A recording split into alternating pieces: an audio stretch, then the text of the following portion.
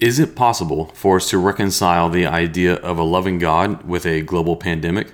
If God is good, why would he allow the coronavirus? My name is Aaron Shamp. Welcome to Filter.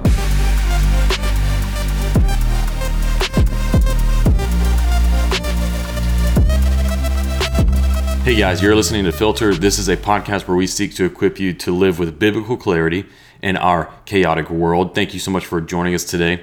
This episode is part 3 in a 3-part series on the question, if God is good, why did he allow the coronavirus? What we looked at in previous episodes in part 1 and part 2. In part 1, we looked at this question and considered it in context of what is considered the greater idea of, or the greater issue of the philosophical problem of evil. That being that we live in a world that has its problems, that has pain, suffering, tragedy, and malevolence. That being natural catastrophes and also the wickedness done by mankind to one another or to the world and so on. This is the problem of evil. And the problem of evil, as it is stated, is something that poses a challenge to theism very much. It's quite a formidable challenge to theism, but it is also a challenge to every single worldview. Every worldview needs to account for the problem of pain, suffering, and evil in our world and provide some kind of an answer for it, for which we can build our lives and live well in a world that is still suffering. And so that's what we looked at in part 2 of this 3-part series. Is I looked at a couple of other worldviews. Really what we did is we looked at the 2 families of worldviews, which was pantheism. So the various pantheistic worldviews, looked at them just like as a group, and the second family of worldviews being atheistic worldviews. And what I did in those is I looked at them and argued that they are insufficient to provide us with a good answer or a good basis for living in a world with pain and suffering. And in this episode, what we're doing is we're going to be looking at the Christian worldview response, or the theistic worldview response. Can there both exist an omnipotent and omnibenevolent, that means so an all-powerful and all-good God, and a world with suffering? We've seen how other families of worldviews, whether they're pantheistic or atheistic, generally give a no answer. So what we're going to do is see how the Christian worldview responds. So let me give you several responses. I'm going to give you 4. 4 responses from the Christian worldview to the problem of evil, and included in that specifically the pandemic that we are living through right now, in the coronavirus. So point number 1. First, the rebellion of humanity caused corruption in the fabric of creation. It's important that we understand what is the origin of evil in our world, because every worldview needs to account or give an answer to that question. What is not just the origin of the world, but what is the origin of the problem in the world? And so if we're looking at this problem of pain, of suffering, tragedy, and malevolence, we must ask, where did it come from? Does the Christian worldview state that it was built into it was designed into the system by God? The Christian worldview answer is no. It was the rebellion of humanity that we read about in the book of Genesis that caused the corruption in the fabric of creation. That rebellion was a moral rebellion. Whenever Adam and Eve in the garden, they were living in a perfect paradise. There was no disease, there was no suffering, no pain. It was a perfect paradise that God had created for mankind to live in, where he can have a relationship with them. What happened is they broke the one rule that God had put into place for them to live with.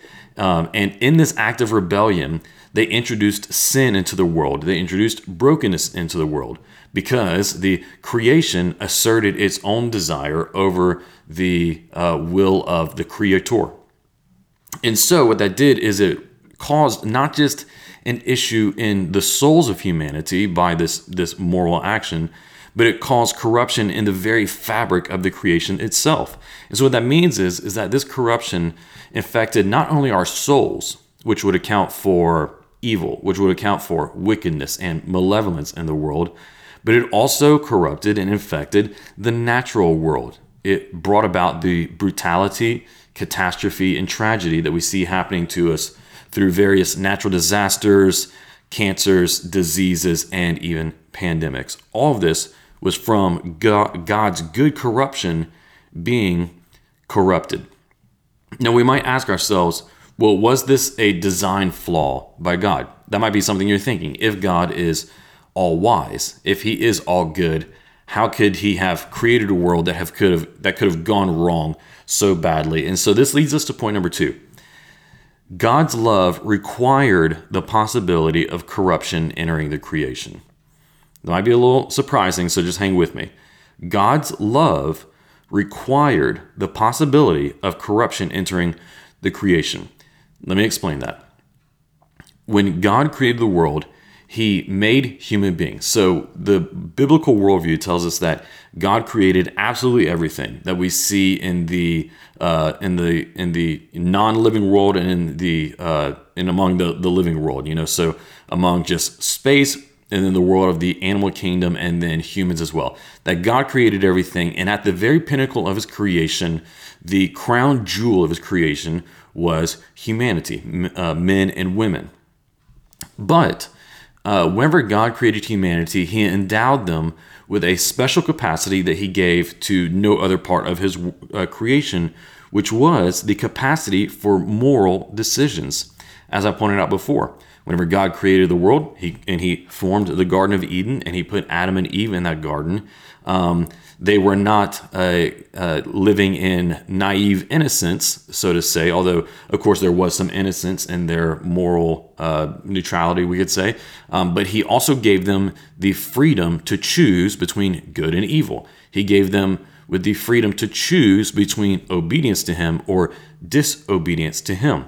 He created human beings with the capacity for moral decisions, but with those moral decisions would come consequences. And so it is in Adam and Eve choosing to rebel against God that we see the consequences of their decisions being death, being tragedy, malevolence, and the fabric of creation being corrupted by their choice. Now, once again, we might be asking, you might be thinking, okay, what is this a design flaw by God? Or if God is so good and if he is so infinitely wise and he is so great, why couldn't he have made creatures without that moral capacity, right? Why did he leave that door open?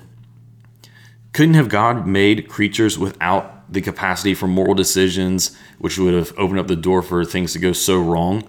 Well, the thing is that he did. He did make creatures that don't have moral capacity, and those are animals, right? Animals do not make moral decisions. Animals are deterministic, and if you want to say it in such a way, where they are guided only not by will, desire, rationality, and the ability to choose between right and wrong. They're only guided by stimuli, right? And they are guided by natural instincts and to a certain extent by their environment. God did create creatures without moral capacity, without the ability to choose between right and wrong. But here's the thing. He knew that having people, that humankind to have that capacity, to have that free choice would be so much better than to have just a world filled with determined beings. Let me illustrate it for you this way. Pets are wonderful. Pets are wonderful, right? I'm a dog person. I have a little dog. I love my little dog. Crazy about her, right? But I also have children. And my children have a far, far greater capacity for disobeying me, for driving me crazy, for frustrating me, for filling me with worry and a whole host of other issues, because my children have the moral capacity to obey me or disobey me, to listen to me or not listen, or whatever else it is, right? But here's the thing. The love and the level of fulfillment that I get in my relationship with my crazy, disobedient little kids. They're not always disobedient. They're very good kids. But in spite of their disobedience, the relationship that I have with them pales in comparison. The relationship that I have with my dog, it cannot even compare. It does not even come close. As much as I am a dog person and I love my dog, they are nowhere near one another. And you see, likewise, God, in his infinite love and wisdom, knew that having free creatures, having a humanity that had the ability to choose between moral good and evil, in other words, who had the ability to choose to love him with their obedience, would be better than a world full of pets. So God's love required that possibility of corruption entering the creation. In his infinite wisdom, he must have known that a world with human beings such as we are was worth it, even with the possibility for things to go so badly, which in his infinite foreknowledge, he must have known and still determined that it was good to do so. And so here is the third point. Because we live in this world where it's fallen by human rebellion, it's the world that God knew would come through a free humanity. Since we find ourselves in this world, the third point, God's love provides us with the best foundation for discovering meaning and hope in suffering. God's love provides us with the best foundation for discovering hope or meaning in suffering. The classic place that we find this in the Bible is in the New Testament in Romans chapter 8, verse 28. It says that for those who love God and are called according to his good will, it says that all things work together for their good. You've probably heard this verse many times before, and just in my paraphrase, that all things work together for good, for God's people. The beautiful thing about this verse is that it makes no qualification about the kinds of things. Well, it doesn't say that, only happy things work together for the good, or only things that are according to our plans work together for the good.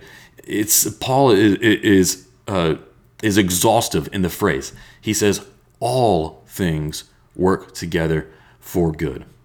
Now, if Paul is correct here, and if what we know about the goodness and what the Bible claims about the goodness and love of God is real, then what that means is that we can have confidence that he only expresses his goodness towards us. In every pain that we endure, and every suffering that we go through, and every hard season that we have to endure, in every global pandemic, and in every time somebody offends us, hurts us, wrongs us, if we place our trust in what this verse claims, and we have the sure grounding and confidence in the character of a God who is good and loving, then we can know that everything we experience is only his goodness. If he has sufficient reason for allowing suffering, then he is not unjust for allowing that suffering. We might not know the reason. We might not know the sufficient reason for God allowing suffering, but we do not necessarily need to know the reason to yet still trust that he has one. Consider it this way.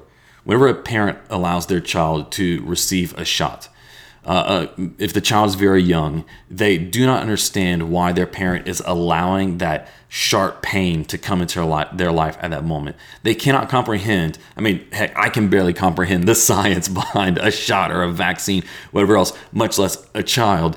And so in that moment, they cannot understand, and it might seem unjust to them. It might seem unreasonable to them why their parent would allow that pain into their life.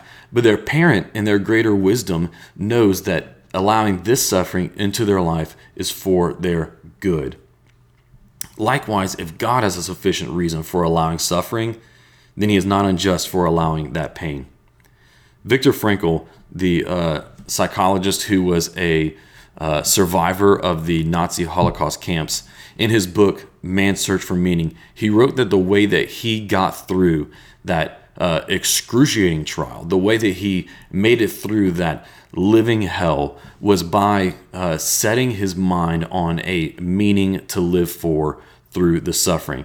He argued that the only way that any of us survive suffering of any kind was to discover a meaning behind it. And in a theistic worldview, especially the Christian worldview, gives us the most solid foundation for a confidence that behind every suffering and trial we go through, God has a good purpose for it. You might be asking, I can see that in small circumstances or small pains, but does that really even include such brutalities and tragedies as we see in the world? Does it really even include the diseases and cancers that we see eating away at people's lives? Does it even include violent assaults done from one person to another? Does it even include war and everything else?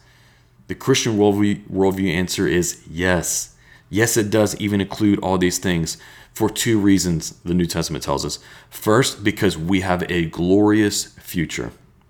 In 2 Corinthians chapter 4, Paul wrote, "For our momentary light affliction is producing for us an absolutely incomparable eternal weight of glory. So we do not focus on what is seen, but on what is unseen. For what is seen is temporary, but what is unseen is eternal."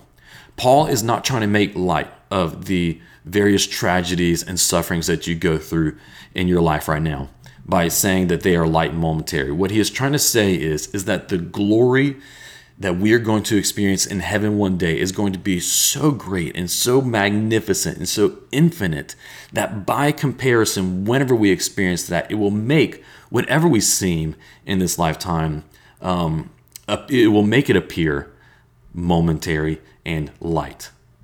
Not because it was nothing, but because that future glory will be so incomparably wonderful. We have a glorious future, the Bible tells us. The second thing that we learn from the Christian worldview and why God's love gives us a foundation for meaning and hope in suffering is because what the Bible says is that even our present struggles can play a role in leading us to greater hope. Here's what Paul said in Romans chapter 5. In Romans 5, verse 3, he says, "And not only that," he says, "but we boast in our afflictions, because we know that affliction produces endurance. Endurance produces proven character, and proven character produces hope. This hope will not disappoint us, because God's love has been poured out in our hearts through the Holy Spirit who is given to us." What this verse and the previous verse I read shows us, it's an astounding claim, one that I didn't really notice until after years of reading these two verses of Scripture, is that Paul claims that the afflictions and sufferings that we go through in this life even now will, in a sense, add to or prepare us for that infinite weight of glory, or for that hope that is being poured into our hearts, that the afflictions themselves can actually play a role in the building up of our hope. Now, this does not just happen automatically. It happens whenever we, through our relationship with God, experience God's love being poured into our heart through the Holy Spirit, says, and then that filling us with hope. Now, before I move on to the last point, let me just say that being able to find in God's character a foundation for meaning and hope, even in suffering, does not mean that we will always know the reason for a specific pain. Nevertheless, we can trust in God's mysterious providence. In his book, Walking Through Twilight, the philosopher Douglas Groothuis chronicles a memoir of being the caretaker for his wife as she experienced a very aggressive form of dementia and all of the pain and suffering that came along with it. And in that book, he wrote, our ignorance of God's specific reason behind allowing certain pains, our ignorance does not mean the Bible advises intellectual capitulation, because God does invite us to reason together with him and to give a reason for the hope that we have. It is reasonable to suppose that the ways of an all-powerful and all-knowing God will sometimes be mysterious to us. Here's the last point. We can have such a confidence in the love and goodness of God despite anything we face, because he also suffered under tragedy and malevolence. Here's where Christianity stands alone and unique among not just all other world religions, but among the three great monotheistic worldviews, that being Judaism, Islam, and Christianity. The three great monotheistic worldviews Where Christianity stands absolutely unique and beyond the other two is that Christianity alone claims that God became a man and endured what we experience. Therefore, no other religion, including Judaism or Islam, can claim that their God understands our sufferings in the way that the Christian worldview can claim that God knows our sufferings. Because God became man in Jesus Christ and experienced the vulnerabilities that we face as human beings. All the vulnerabilities and the pains, the sufferings, the trials that we go through, God can identify with and empathize with each one of those. John Lennox beautifully wrote this. He said, "Therefore, a Christian is not so much a person who has solved the problem of pain, suffering, and the coronavirus, but one who has come to love and trust a God who has himself suffered." Why would God become vulnerable? Why would God take on suffering himself? Why would he become breakable in the form of being a man? Because God had to become breakable so that he can not only experience the suffering of the world, so that he can not only experience the wickedness of the world, but so that he could be crushed for the corruption of the world. You see, what the Christian worldview tells us is that the brokenness and corruption of this world entered into the world through the rebellion of man, but that the only answer that we have for hope that things can be made right is through the work of God in Jesus Christ. Jesus was the invincible God being made vulnerable, the unbreakable God being made breakable, so that in his suffering on the cross, he could bear upon himself the weight of justice for the corruption and evil that we face in the world. And so that tells us several things. Number one, what that tells us is that the justice we long for is real. As I pointed out in previous episodes, no other worldview, especially a pantheistic or atheistic worldview, can assure you that the justice you long for, because we all long to see justice done whenever we witness the various malevolences and evil and wickedness that we see in our world. What the Christian worldview says is that the justice we long for is real. It is so real, in fact, that God took that justice so seriously. He took his own standard for justice so seriously that in order to bring redemption to the world, he didn't just sweep wickedness underneath the rug, but he took the punishment for it on himself. The justice we long for is real. However, it also tells us that the forgiveness we need is available. Because if we would examine ourselves truthfully, we know that we are somewhat complicit in the problem of the world. We have our sins and our rebellions and our own acts or thoughts of wickedness as well. But what the Bible tells us, what the gospel tells us, is that the work of Jesus to be broken for the corruption of the world affirms the justice that we long for, but also shows us that the forgiveness we need is available because he was crushed, he was broken on our behalf, in our place. And lastly, it tells us that the hope we crave is sure. It is there.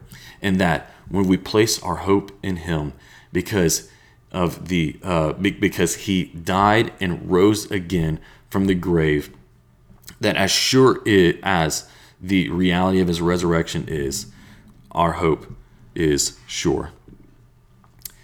Pantheism, atheism, and no other of the monotheistic religions can offer you a relationship with the God who bled for you, a God of magnificent love. And even as we walk through a global pandemic, as we walk through all of the problem itself and all of the problems related to COVID-19, the best possible thing that you can do and the best worldview that can equip you to live through it and even thrive through it is the Christian worldview, which presents us with a God of magnificent love. There's a great British preacher, Charles Spurgeon, and I love what he said here, and this is where I'll stop. He said, "God is too good to be unkind, and he is too wise to be mistaken. And when we cannot trace his hand, we must trust his heart."